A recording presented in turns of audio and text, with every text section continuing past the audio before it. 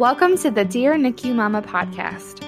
Our mission is to connect the past and the present NICU mom by bringing them out of isolation and into a sisterhood of women who can stand alongside each other as we heal and grow both in and out of the NICU. Our hope is that through interviews with trauma-informed medical and maternal mental health experts and vulnerable stories from NICU mamas themselves, that you would feel connected to the Dear NICU Mama sisterhood around the world.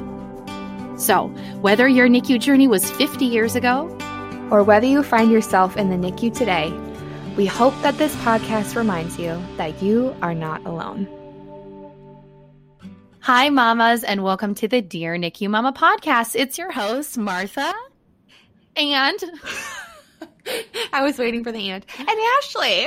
Yay, we did it. What a time to be alive. I tell you, my computer hates me, and it just kept reloading and loading and loading. And I just thought it was a really good metaphor. Okay, it's a really good metaphor for this time in this season.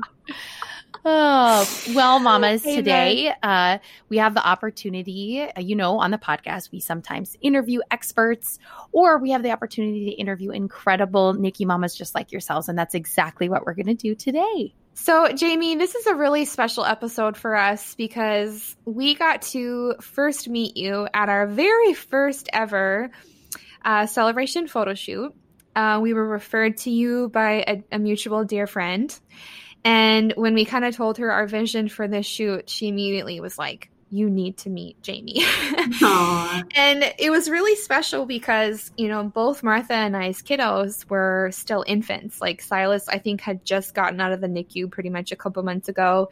Martha's daughter was still under a year old. And so seeing your kids and seeing the relationship that you have with your twins when they were 16 at the shoot. They were, yes. Yeah. And so seeing all of that was just like so hope-filled for us because sometimes when you're so newly discharged from the NICU, it's hard to even envision the next day and the next milestone. And so it was just amazing to meet you. And then you also just recorded this beautiful, stunning letter that had us all crying by the end of it.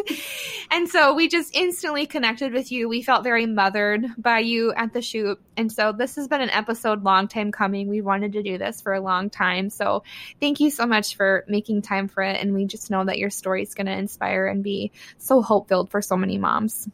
Well, thank you so much. The sentiment is mutual.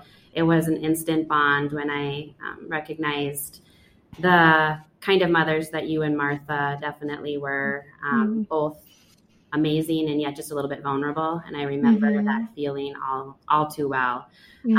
But it truly is an honor to be here today, more so than you can ever imagine. And the emotions start already. We have a very beautiful thing, and I choose to honor that beautiful thing of being a NICU mom. And I am excited to share my story. Yes. Oh, I'm already crying over here. This is gonna be a good one. I love it. So we know that you're a NICU mom. Yes. But what our listeners do not know is that you are a twins NICU mom. So like most twin pregnancies, sometimes they can be considered high risk or you're monitored more closely. So how was your pregnancy with the twins overall? What was your pregnancy like leading up to their delivery? Right. Yeah. It started out quite normal. But I would say, around week 20, we had our ultrasound that you typically have. Everything looked good, was going well. Growth was good. A few weeks after that, just started not feeling quite right. And be mindful, I'm a first-time mom. I'm young, and I don't know what it's like to feel like you could potentially be having contractions or going into labor because you are not expecting that at that moment. Right. So I had gone to an appointment, and they agreed that I was probably hopefully having what they defined as Braxton Hicks at the time, despite the fact that it was so early in my pregnancy. It was probably about week 23. And they did put me on bed rest for a short while at that time.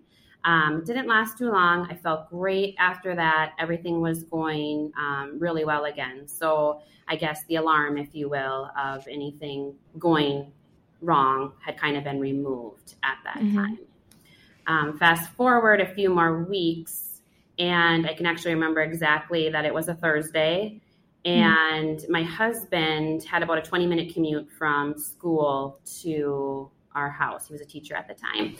And he got home, and I was on the phone with the doctor, and he had heard me saying that I thought that maybe I was having a bladder infection because of the pain and the back pain, and the pain would come and go. And you say it out loud now as an experienced mom, and you're like, well, but again, I have to give myself that grace that I just didn't know what was happening at the time. And they recommended that I go ahead and head to the doctor at that time, just so we could make sure, get things checked out. It was about 4:00 that afternoon. And I say 4:00 because timing is everything when you're in premature labor. You kind of live by that minute and that moment. So we made our way to Fairview Southdale, and the journey started. The journey we had no idea we were about to embark on, but it started. Right. And so when you got checked, did they confirm like you're in active labor, or what was kind of your introduction to, oh, wow, this is happening? Right. Yeah. My first thought happened when I got on the elevator, and I was a little out of sorts because I didn't know where I was. It wasn't my exact hospital that I'm normally at. And I had a nurse look at me, and she said, "Are you in labor?" And I said, "Oh my goodness. I hope not. Yeah. I'm not ready yet." Yeah. And she said, "I think we need to get you upstairs." And to be honest with you, that was the first moment that I even contemplated that this could be something that was happening. And as quickly as I thought of it, was pretty much gone from my mind, because again, this doesn't happen. You don't go into labor at 26 weeks. That's not, you go into labor at 40 weeks when you're ready to have your babies. So the thought left my mind as quickly as it came. And we got up there, and I was checked, and, they could say things didn't look right, but they also felt that they were going to be able to control it and stop it, be it with some medication, some bed rest. And I remember saying, and this is going to date me, I remember saying, well, am I going to be home by 7 because it's the season finale of Friends, and I really need to be able to watch it. And the nurse looked at me and she goes, "I think we can get you home by 7. You're going to be just fine." Now, keep in mind, we didn't have TiVo, Netflix, all of those kind of things. Like, if you missed the episode. Right. So I was thinking that this was going to be a quick doctor's visit. We were going to, be told, get some rest, go back on bed rest. And we'll see you in a week or so. Well, unfortunately, things escalated pretty quickly, and those contractions kicked up a little bit higher and faster. And I was told that I was going to definitely be spending the night, and we were going to be evaluated throughout the night. Come the next morning, it was clear that I was in a situation that needed to have a little bit more care than what they could give me. So I was transferred to Abbott Northwestern in the cities, which had a children's hospital connected to it.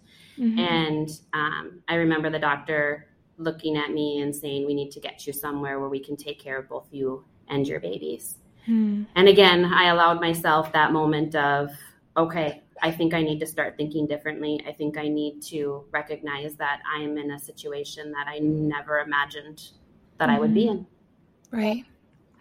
And had you known any family or friends who had premature deliveries, or was this completely new to your radar?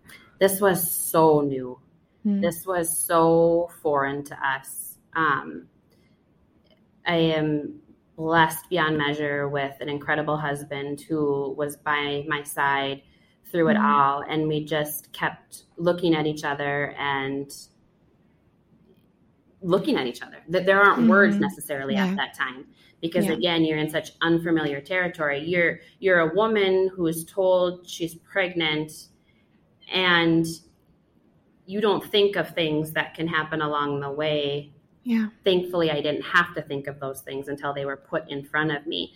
So in our mind, we were just, we were going down this nice narrow path of life, and the fork in the road came, and we didn't have the choice but to take it. So you're in a very surreal moment, because of how early we were with what was happening in our pregnancy. And unfortunately, you're faced with a very harsh reality of this isn't normal. Yeah. This isn't okay. This isn't what you want or hope for. Mm-hmm. Yeah. So you have a lot of emotions to process. You have a lot of pieces of the puzzle that you're just trying to pick up to figure out what's going on here. Right. Absolutely. So, you get admitted, they say, we're going to need to deliver your babies. And so was your delivery scheduled, or was it kind of, we're going to keep watching you, or how was your delivery? Right. So we arrived at Abbott on Friday morning, and they were still hopeful at the time that they could get steroid shots into me that would help develop the lungs of the babies. And the more doses that they could get in, obviously, the greater chance of survival that the babies would have because of the development of those lungs. Mm-hmm. So in order to do that, I had to go on some heavy doses of some medication, that magnesium sulfate. It was something else. Yeah. I know, right? It's something. It's something. It is something. So I went through 3 days of that, and they were able to get those 3 really, really imperative doses of steroids. That for us was a win. It just, because we knew we didn't have a whole lot of wins in the next few days to get us to where we needed to be. Yeah. And getting to that point was a victory for us, and one we definitely celebrated. With that being said, it was very evident that baby A's sac had burst and was leaking into me, and I was becoming very toxic. So for the sake of baby A and myself, we knew that we were going to need to deliver, and we had such a beautiful, wonderful human being as a doctor who just sat down with us on Sunday night, and she said, we don't have a lot of time to make this decision, but I need you to know that you are in a position where you really need to deliver these babies. You have done everything you can. Your body has reacted and done everything you could have asked it to in these 3 days. And words, right? Words matter. Words are so important. Absolutely. So to hear those things just gave you that little bit of, okay, probably the strength I needed to, answer her next question, which was, your babies have a 60% chance of survival, but we need to deliver them. And I just remember looking at her and saying, are you going to be the doctor that's going to deliver them? And she said, I am. And I looked at Troy, and he just held my hand, and he just said, we're going to give this to God, and we're going to go, and we're going to do this. And fortunately, we had a good 12 hours to kind of have this moment and this time, because they had scheduled my C-section then for that next morning. And one of the most beautiful stories of my NICU journey happened that night. I was, you don't sleep much, I was completely off the magnesium at that time. So I was very well aware of what was going on. And Troy and I were spending time in prayer, and we were spending time just reflecting and talking about things. And this most beautiful woman walked in, and she said, I'm just going to take care of you. I want to get you cleaned up. I want to get you ready for delivery.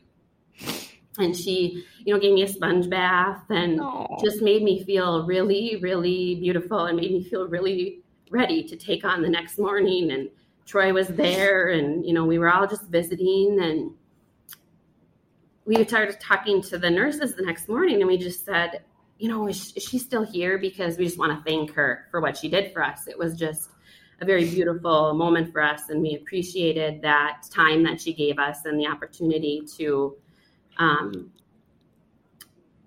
be ready for this moment. And they kind of looked at us, and they said, "But what do you mean? Didn't you take a shower last night? Didn't you get yourself to this point?" And we're like, "No, we had this person." And to us, she was of Jamaican descent. So we were able to explain her beautifully. And they said, we don't have anybody on staff that fits that description. And it was that moment where Troy and I recognized that we have we had an angel in our minds come and prepare us for this moment. And we're a faith-filled couple. So for us, it allowed us to truly give this moment to God and relinquish everything we needed to get through the next moment, which was going to be the delivery of our 2 babies. Oh my goodness. Jamie, I'm just a mess over here. I'm sorry, but it's, it's so good that good. you have to share, because there's so many pieces in this journey that we go through as women. And if we don't, acknowledge and honor them all, not only will we, forget them or suppress them, but we won't celebrate them. And like I said at the beginning, it's a journey, and not all of it is worth celebrating, but there are moments that truly are. Yeah. Wow.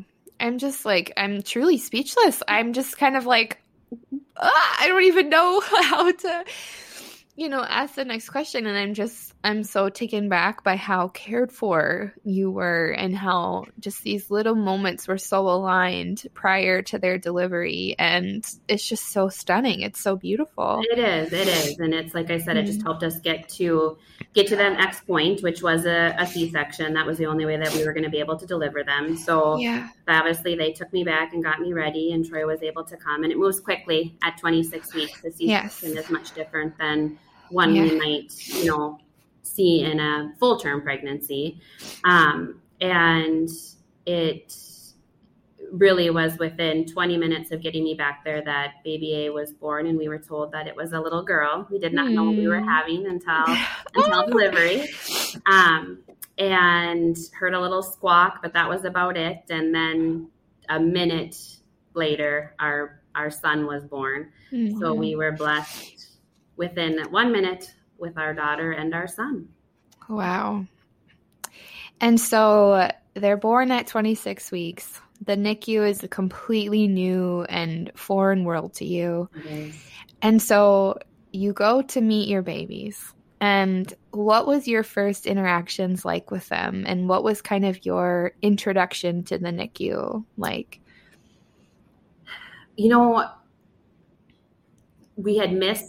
We were scheduled to go on our hospital tour and those classes and the NICU thing that they were going to have you go visit the week after, of course, that this happened. In fact, I had got my reminder call, and I'm like, well, I don't need to go actually, because my babies were born. But you, as being a first-time mom, being very fortunate to not have to have a lot of hospitalizations at all in my own lifetime, nor in my husband's lifetime. It's just foreign in general. Right. NICU, throwing at you. You have no idea what to expect. And Troy was able to get down with the babies right away. I just had a few complications and some things that just needed to be addressed before I could get down there. So I didn't even get to get down there maybe a couple hours after they were born. And then all of a sudden, that feeling that starts coming, that again, and please know when I use the word normal, I'm not stereotyping a pregnancy that makes it to 40 weeks. I'm referring to normal in my mind, what I thought normal was going to look like, what I thought normal was going to be. And I started getting that feeling of this isn't normal, this isn't right. And with that, for me, evoked a lot of different emotions. Some anger, some resentment, some excitement of what my normal was going to look like, but a lot of fear. And I would say fear and bitterness right away was what came to me. So I remember I was still on my hospital bed. They had to wheel me into the NICU on my hospital bed. And going up to them and being frustrated because this isn't normal. This isn't what I'm anticipating. This isn't what I'm expecting. I have 2 babies and they're in these glass boxes. I can't hold them. I can't touch them. I can barely see them. I have got other people caring for them. Troy is far more comfortable in the environment than I am because he's already been there for a good 3 hours. He's become familiar with the sounds. He's met some of the staff. and he just has a different sense. And I just wasn't there. So my very first experience was full of all the emotions that you could put into a 3 to 5 minute moment. Yeah, right. I'm so grateful that you acknowledged just the amount of emotions that a mom can feel when first experiencing the NICU, because I think there can be shame in feeling anything but joy when you first meet your children, right? Because your love for them is instant, right? It's like you see them and you're like so proud of your baby, and yet you're also conflicted and feeling all these other things of like, but I want to hold them. I want to touch them. This is not how it was meant to be. And so I'm so grateful that you acknowledge that it's okay and normal to feel all of those things, right? It's like you're placed in this completely new situation, completely different than everything you envisioned. And it's okay and normal to feel all of it, sometimes all in 1 minute, right? Right. While recovering from a major surgery yourself, right? It's like you weren't even able to stand yet. So I resonate with that a lot, as I was also wheeled in on my bed and you're trying to like lean over, but it hurts and you're like, ah.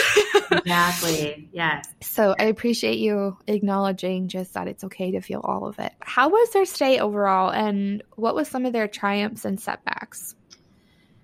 We were very fortunate with our NICU stay as far as not having a lot of setbacks, or I shouldn't say that. We had a lot of setbacks. We did not have a lot of threatening setbacks. Once they were born, our biggest, I guess, challenge was typical breathing, and just going through all the different things that you do when you find out you have a preemie, I guess, if you will. And for us, the breathing was something that came pretty quickly for our son. By the second day, they had taken him off the ventilator, which was really, really exciting and scary at the same time, because you recognize what it's doing for your child. You know that that's not what you want it for your child, but you recognize what it's doing. And that thought of him doing it on his own was quite daunting.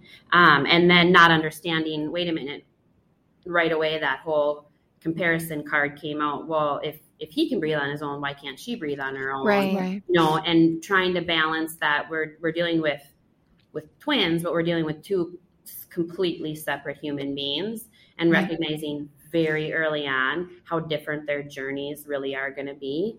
And like I said earlier, that whole timeline in the NICU, whether it's a Thursday or whether it's 2:00, or those are imprinted with you, because at 2:00, our son might have been breathing really well, but 2 weeks later, it might have taken our daughter to get to that point. And it was just, it was always this time, whether it stood still, whether it moved quickly, whether it defined a moment. It's just, you're always caught in this moment of time. So we, I think it was day 2 for Cooper, our son, and maybe day 4 for Lydia, where they were able to come off the ventilator, start the transition into the CPAP and the hood box and all the other pieces that you go through to learn to breathe on your own. We went through the different testing, learned about all of that. Again, as a first-time mom, you just don't know, are you doing this because my baby is a preemie, or are you doing this because I have a baby? Right. And learning as you go, becoming educated in everything that is the NICU, and that is just having a baby. Right. Yeah, absolutely. And what did you feel like? Because we talk to moms all the time about how important it is to really be an essential part of your baby's care in the NICU, right? Because it doesn't, like you say, you're a first-time mom, so not only is it all new for you, but it's like, oh, okay, am I allowed to change the diaper? Is that okay? You know, Right. What was it like for you? Because I feel like every couple of years it evolves, right? And they work to this place of really integrating families in. But what was your experience like, in finding that balance between a caretaker and being a mom? Right. It was tough. It was really tough. And when we think back to 19 years ago, the NICU was much different than what it is now. And I mean, even just in its layout and what it looked like and then how it, housed all of us. You know, I know a lot of NICUs now, you are often able to have your own room or your own section or an area where you have a chair or a couch to be there. And I wonder if that doesn't help just a little bit more with some ownership as a mom and a parent, to be able to have that space kind of be defined as yours. And we had space, but we had a very large room that we shared with 4 other isolettes. For us, we took up 2 of them, you know, so we were maybe 2 of 8 or 2 of 10 or 2 of 6 at the time, kind of however it was looking. So not only did you have to figure out how to be a mom, a caregiver, but you also had to figure out how to be a neighbor, if you will. And that's a very complicated role to play, because you want so much to lend your support and your love and your care to the people around you, but you're asked also to be very respectful because their journey is looking much different than your journey is looking. You know, you're two completely, so you're living in this world that's very tight quarters, and you're navigating all these different roles. So I guess that's a long explanation to say it was tough and it was scary. And it was at that moment that I knew being proactive and being an advocate for your child was going to be the biggest thing I would take away from this experience. And it wasn't for lack of not trusting those around me. It was more so because it was something I could do. I could be an advocate for my child. I couldn't nurse them. I couldn't hold them. I couldn't comfort them. I couldn't remind them to start breathing right away. The nurses could do all that. What I could do is I could ask the right questions. I could walk down to the library and read a couple books, and I could educate myself to be able to be that advocate and that support person that they needed. And, you know, I think it's interesting, Martha, that you ask about, you know, what is it like to be a mom and that moment. And the funny thing for me was I fell in love with my babies the moment that they were born. I bonded with them instantly, which whether you're a NICU mama, a preemie mama, a full-term mama, that isn't always the case. But I was very fortunate to have that bond and that falling in love moment and feeling with them. What I didn't bond with, and what it took me a really, really long time, I would say even until after we left the hospital, was bonding with myself as a mom, allowing myself to be defined as a mom. Because I felt like if I gave myself that title, if I found the joy in being a mom, and if something went wrong, God forbid, if I lost one of my babies, if something came up that I couldn't handle, well, if I was a mom, I had to, because that's what you do. But if I didn't identify as that, it might be a little bit easier. And again, that doesn't mean I wasn't maternal. That doesn't mean I didn't love them. That doesn't mean I didn't have that bond. It was something inside of me. It was about me that I just didn't allow myself to go there. I didn't allow people to congratulate us that we had had babies, you know, because our journey was so different and it was so scary. And giving myself that moment to celebrate right away or to be excited right away, I didn't know how to do that. Oh, that's really powerful. And what strikes me as talking with you, as opposed to all the other tremendous women that we've interviewed, is that you speak about your experience very articulately, as though you have spent 19 years unpacking it and assessing it and getting to know two adults. Oh my gosh. I know. Right? As people. Right. And how that changes and evolves. That's really hitting me. I'm starting to cry right now.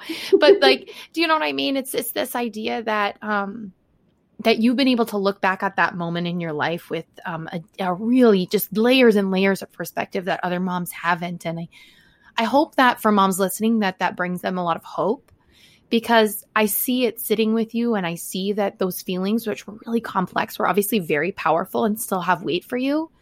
But I also see that you're very confident in who you are and have a lot of self-wisdom and self-confidence in and know who you are now, right? Mm-hmm. And that means a lot. And what I don't want to do is I don't want to give any mom out there false hope, because at that moment, I didn't know that those were the feelings that I was having. So I think you're right on, Martha, is, you know, you care for your babies first, because that's what's natural, or that's what came natural for me. That's what came natural for me, was to care and to provide. And to care for me, or what I was going through, I didn't even know that I was supposed to be doing that. I didn't even know how to do that. I had incredible women in my life. I have a mom who set the bar very high for motherhood for me, and continues to, and supported me very much. I had a sister who was a brand new mom 3 weeks prior to my twins being born. Oh my gosh. I have aunts who are just strong, wonderful women and love me and my husband and my family unconditionally, but none of them are NICU mamas. Yeah. Yeah. And there's just a difference there. There just is. The support was unwavering and necessary and needed. But there was an element there that I was missing. And that's where, you know, when I think of Dear NICU Mama and what you are doing, it's a mission that's leaving a legacy, because I didn't have that mission or legacy to even know that I needed it, I guess, if that makes sense. I didn't know, we didn't have blogs, we didn't have support groups, we didn't have we didn't have Facebook, we didn't have the internet. We kind of had Caring Bridge. We have books, we had different things. We didn't have a group that we could hop on and find. You know, I couldn't search NICU mom support group, or, you know, it really wasn't there. And that's something that, looking back, it's so essential to the health and the mental health of moms that are in it in the moment. So yes, that hope and that feeling of where you are 19 years from now versus where a mom going through it right now, it's a big journey. It's windy and it's weavy and it's complicated, and it's unpackaging a lot of emotion. Yeah, absolutely. Well, and when I hear you talk about, you know, not feeling like a mom and like owning that title yet, I resonate with that so much too, of just like, it feels so vulnerable to give yourself that title in that moment. And it's kind of this moment of self-protection, and we don't even know we're doing it until we come home and we're like, oh, I haven't even given myself the moment to call myself mom yet, or, you know, like have that moment. And so I resonate with that as well, of just like, it's this way to kind of protect our heart, even though we don't even realize that we're doing it. Right. And I think we have to put so much trust in people around us that maybe you don't, you know, if you're able to carry full term and go home, you don't have the opportunity to build relationships with these incredible women and men that are caring for your children, because you can't at that moment. And that trust factor, you know, learning to trust through the process was, you are trusting a complete stranger to care for your child. And I think something that always makes us giggle a little bit is we found that we trusted them so much so that it was the 4th of July and we just lived at the hospital. We just didn't leave. We just that was just what worked for us and what made us feel the most comfortable during that time. And our lead nurse, Jana, she looked at us and she goes, "You guys, you need to go outside and you need to go for a bike ride. We just need to get some fresh air." We looked at him and we're like, okay. Walk outside, we get to our car and we look at each other and we're like, we don't own bikes. And we're like, well, then we're going to go to Target and buy a couple bikes because she's going to go for a bike ride. And that's what we're going to do because we trust that she's telling us what we need right now in this moment. So, it's just, there's so much to, remember and look back on, and those nurses become such a huge part of your life, and that trust factor with them is paramount to making it through. Yeah, absolutely. So, we talked about kind of the hills and valleys of their journey in the NICU. And not to gloss over it, because I know there's like so much that happens during that time. You talked about it a little bit about how things changed before and after you came home, but what was it like when you were able to get home? Were they able to come home at the same time too? Like that's another big consideration when you have multiples. It is. We were very fortunate to be able to bring them home on the same day. Your NICU journey goes from the NICU, and then we were in a level 2, and then we were in just more of like a different version of a level 2 nursery. And some of those moves had to be made at separate times. And that in itself was just really difficult to know, one baby was on this floor, your other baby was on this floor, but we were able to take them home at the same time. Very fortunate. They came home on apnea machines, and that was all. And that didn't last more than a few months, where we monitored, their breathing. And it was almost, you feel like you're starting all over again, because you're in this brand new environment. You are all of a sudden where you're exactly where you want to be, where you worked to get to for 80 days, home. You're home. Yeah. And again, that's supposed to feel so good, and that's supposed to feel so right, and that's supposed to feel so normal, if you will. But nothing about the journey is well, nobody's journey is ever the same, no matter what path you take to get where you are. But it was just never, you kind of waited for that moment to just take that exhale and that breath, and that, okay, we're parents, we're doing this, we've got this, this is what it looks like. And there were moments of that in, that journey, but the culmination of all of that really just, it took time. Yeah. And time is okay. Looking back on that, it took the time it needed. Mm-hmm. Yeah. So again, one of the reasons that we're so excited to have you on the podcast is because you are an, in quote, older veteran NICU mom. And many of us are still kind of in that 0 to 5 age range. And so it's always just really incredible to hear from mamas who have just, like Martha said, been able to look back on their journey 19 years later and really reflect. And one thing that comes up in our Facebook group a lot, and I know Martha and I are experiencing on the daily, is just, number one, the ways that they surprise you every day with the way that they reach those milestones, overreach those milestones, sometimes take a little bit longer in those milestones, but also just how fast they grow up.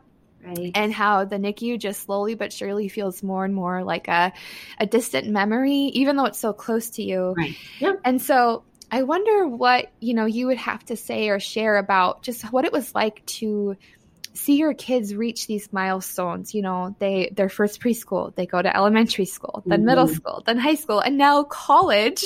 And so, what is it like for you to look back on their lives and see just where they started and who they've become today? And what would you say to the mamas who are, anticipating those big milestones themselves? Right. Yeah. When I really think back to milestones, kind of some of those emotions become alive again, because they gave us an adjusted age. Is that still what they refer to it as? An adjusted age. So you kind of waited for that moment, like, okay, at 2, things will maybe look a little bit different, a little bit more on target for their age. So those first 2 years were so important to us not to define them by their age, but to define them by their adjusted age, because it really helped us embrace those moments and celebrate them. So if they didn't walk until 14 months, well, that's okay, because that was when they were adjusted and when they would have normally been. And that's just a small example. I mean, it's a broad range of when you can start walking, I recognize. But as an example, it was just really important to embrace their adjusted age and be mindful that they were going to reach these milestones when they were ready. I remember being in the NICU and the nurses saying, you know, just you wait until this moment, or just you wait until you're going to wish, you know, this and that. And I reflected so many times on those moments, because they did come, and they came fast, and they came furious, and they came with a lot of happy tears, because you are at the forefront of a moment oftentimes when you're a NICU mama, and you recognize this could have looked a lot different for us. This could have not been a moment for us. This is something we really want to celebrate. So we maybe over-celebrated some moments and milestones in life, but that's what we wanted to do. We a lot of happy tears, because there's a sense of pride that goes into this. You know, I don't want to sound overly dramatic, but you're truly a survivor. You really are, when you're able to come out of this journey, or come out of pieces of the journey, because it's, for many people, it's a lifelong journey. I recognize that. But they're very, I guess, just exciting to recognize that our 1 pound 15 ounce and 2 pound half an ounce are maybe recognized on the all-state team for soccer, or the all-state team for football, or got an A on a test. And you just don't take those moments for granted. And I think for Lydia and Cooper, what we really wanted to help them understand is where Troy and I got to the point was, we didn't allow the NICU process to own us, but we most certainly allowed it to help define us. And I think there's a big difference there. Yeah. Because by letting it own us, we would have allowed it to control us and to let it define our destiny, or maybe the journey, or the way things were. But rather than taking a part of that journey and calling it ours and helping it, or in choosing to allow it to help us in our parenting, or as a wife, as a husband, was really powerful. So we kind of took back control of the entire journey. And again, be mindful, I'm 19 years into this. That didn't happen the month after I came out of the NICU. That's just been part of the process for me. Yes. Wow. And I even think about even further. I mean, technically, the twins are maybe closer in age to how old you were when you had them, right? Than they were, right? Yeah, I was 24. So oh my goodness. We just talked about that recently. Like, wow, I could be a grandma in like 5 years. Yeah, which is crazy.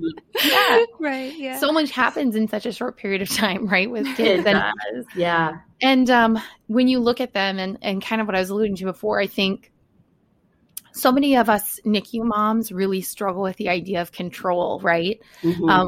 Right. So like, first of all, we entered in life just like any other parent, and we hit, maybe more so than others, the stark realization that our children's lives don't belong to us.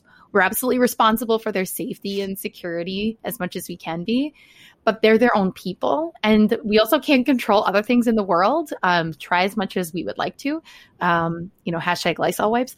But there is this huge kind of milestone that you've reached, which is the kids have graduated high school and they've gone to college. And that is such a specific time in their lives where they're finding out who they want to be, deciding what they want to do for their lives, moving out, making new friends, maybe falling in love and and having twins of their own, Nana Jamie, we'll give them way more than 5 years, but Right. 7 to 10 years. Yeah. Thank you. You'd be like the youngest grandma in history. But the, looking at all those things, how did you meet that milestone, this coming of age experience with them? How did you meet them? Because they're two individuals. And how did it feel for you? Yeah. It's a very rewarding moment to be where I'm at right now, because we all as parents work really hard to do the best we can for our children. And I think as NICU parents, NICU mamas, we might put in just a little bit more, whether it's emotions, energy, thought processes, education, like you did, right? Lysol All of those wipes. things, yeah. Right. Right. So to get to this moment where I have preemie adults rather than preemie babies, rather than preemie kindergartners. I remember kind of that moment when you're going to the well checks, or you're maybe out of town and you're ending up in the ER for some reason. And it was that question, well, do they have any underlying health concerns? Now we feel they were 26 weeks, they were preemies. Well, I remember graduating from that and maybe not giving that information, every time I went at a certain point. You're able to reach, I was able to reach that with my two. And it's this, kind of like this, you throw your shoulders back a little bit more, you get a little bit more confidence in yourself as a mom, and your kids see it too, that they recognize, again, they're not going to be defined as a preemie, but it's going to help define who they are. Yes. And when they left for college, like you said, a lot of new, a lot of crazy new, a lot of changes, a lot of uncertainty, a lot of excitement. But the one thing I shared with them was, you knew how to survive before you even knew that you knew how to survive. If you can do what you did the first few days of your life, these days are nothing. You've already done it. You've already got it. You have it within you. You do. You might have to dig a little deeper, because now you know you have to dig deeper, but you're already a survivor. You're already there. You have it in you. Yeah. You've done it. Do it again. Just do it again. Yeah. This isn't one of the questions, but I wonder if you could just say, having seen 19 years of growth in your kids, looking at Lydia and Cooper, these beautiful people, for each of them, what is something or a trait about them that you love so much? I love Lydia's love for the Lord. It's like nothing I've ever seen or witnessed or been able to maybe necessarily experience myself as a 45-year-old. I love Cooper's resiliency. I love how he can get up and move on from something, be it a challenge or a moment that he didn't allow to define himself. We, as parents, if we sit back just enough, not too much, because we still have to be parents, and watch what happens from babies to 19, babies to 16, whatever, we will learn more from our children than they will ever possibly be able to learn from us. And I know that's somewhat cliche, but I can confidently say that at this point. And I think the reason that is because as humans, we're never done learning. So when we open our hearts to learning from them, it's a really beautiful thing. Jamie, you are just You are something else. Aw. Oh You my guys are goodness. amazing. You are such a mother to many. I feel very mothered in this conversation. I don't know about you, Martha. I feel very mothered. I also feel like I'm in an 80s music video right now. This lighting is awful. I love it. Yeah, You're very for sure. pink and glowy right now. I look like Pat Benatar.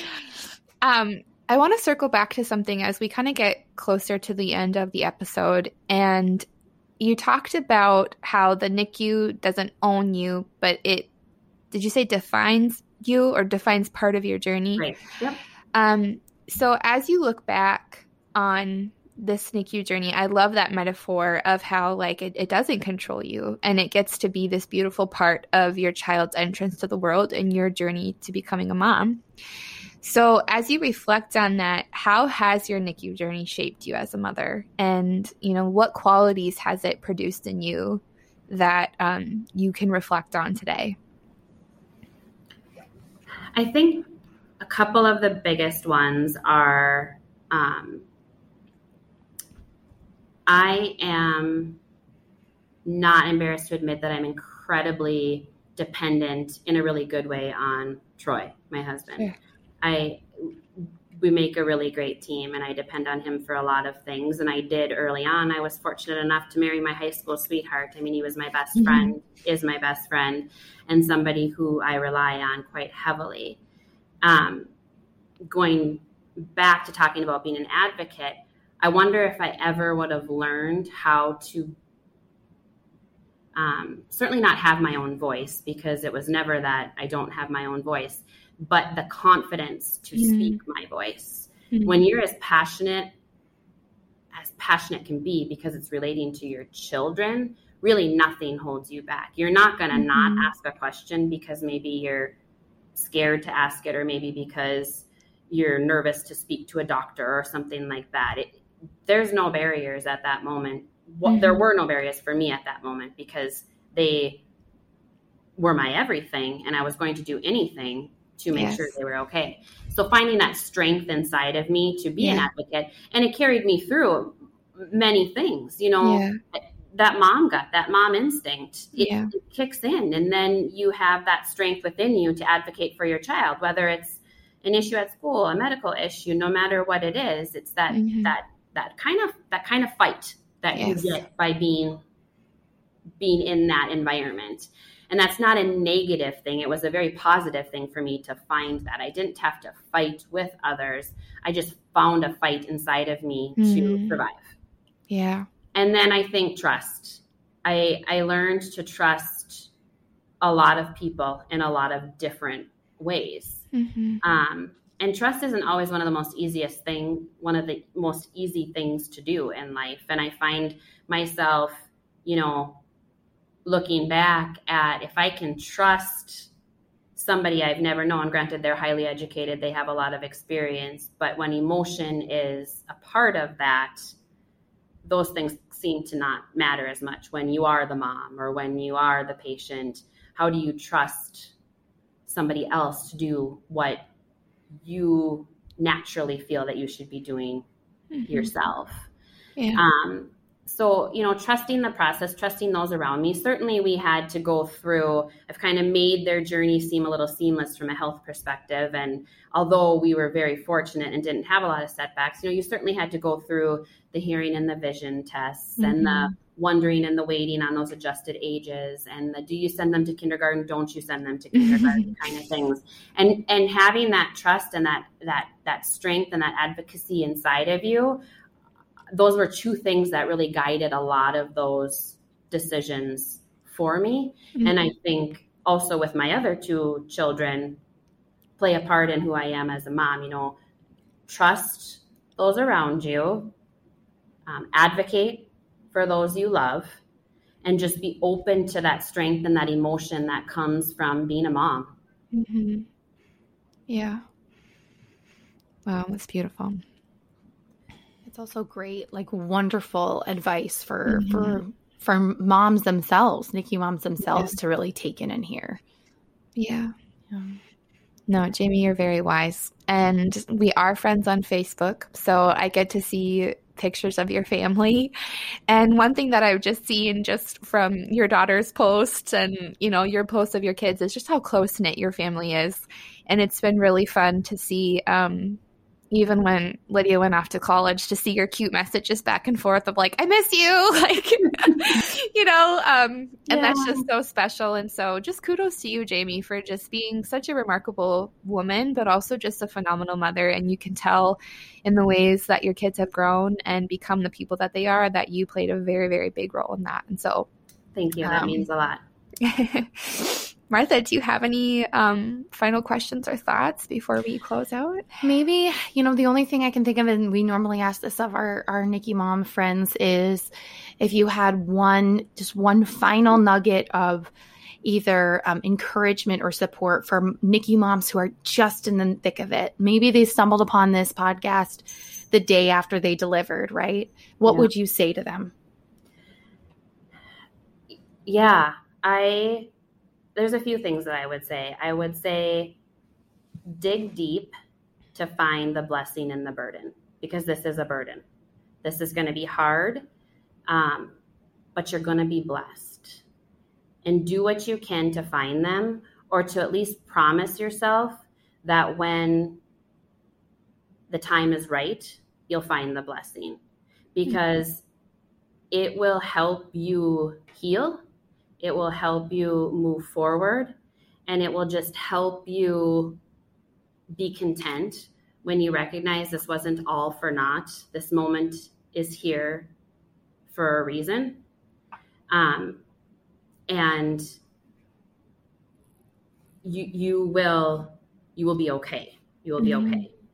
Journal if you can, because it's not only very therapeutic, but I was looking back on our journal, which this will date you guys. It's a round little, our first 80 days that Troy kept. Oh my gosh. Journey. And there were moments in there that I forgot. My kids didn't even get to wear clothes until 1 month after they were born. Right. Those little pieces that you want to remember and you want to share. And they might not be as, prominent in the journey or getting them to where they need to be, but they're really moments that you can look back on. And I think finally, I would just say, give yourself grace. Wherever that is needed, allow yourself to have that grace. And it's going to look different for everybody. Somebody's grace might be that they need an ice cream break. Do it. Give yourself the grace. Some of it might be that you just need to cry, and do that. Allow yourself to have grace for you and your emotions and what you are feeling. It's so important to not suppress the emotion and the moment and what you are living through at that time. And by giving yourself the grace, you have some freedom to exhale. And to acknowledge. And those are really important things when you are in the moment of being a NICU mama. Yeah, that's powerful. Well, Jamie, we could talk to you all day. I feel so calm. I just feel so relaxed. I wish we could be sitting across from each other at a coffee shop right now. But we just want to thank you so much for just being so vulnerable. And I know to look back 19 years, it takes a lot of heart effort, and you really have to dig deep and reflect. And we know that that's not necessarily easy work either. And so we're just so grateful for your vulnerability and for being so transparent with our community. And I think I can speak for all of us that you're just a beacon of hope for all of us. It's so, oh God, why am I such a crier? Whew. It's so powerful to connect with moms like you who can look back on their journeys and just be so proud of their kids and where you started and where you are today, and also just have such a beautiful perspective of it all.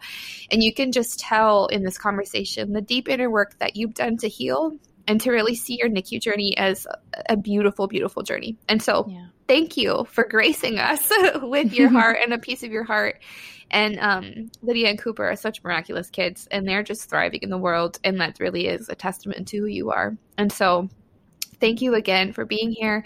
To the mamas who are in it, know that there is hope, that you can and you will get through this.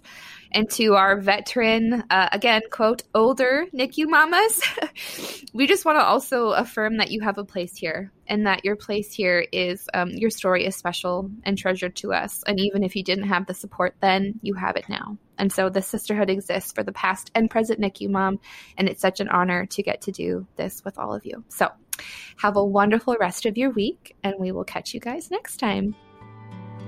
Thank you so much for listening to this week's episode of the Dear NICU Mama podcast. If you loved this episode, we'd be so grateful for a review on any of the podcast platforms.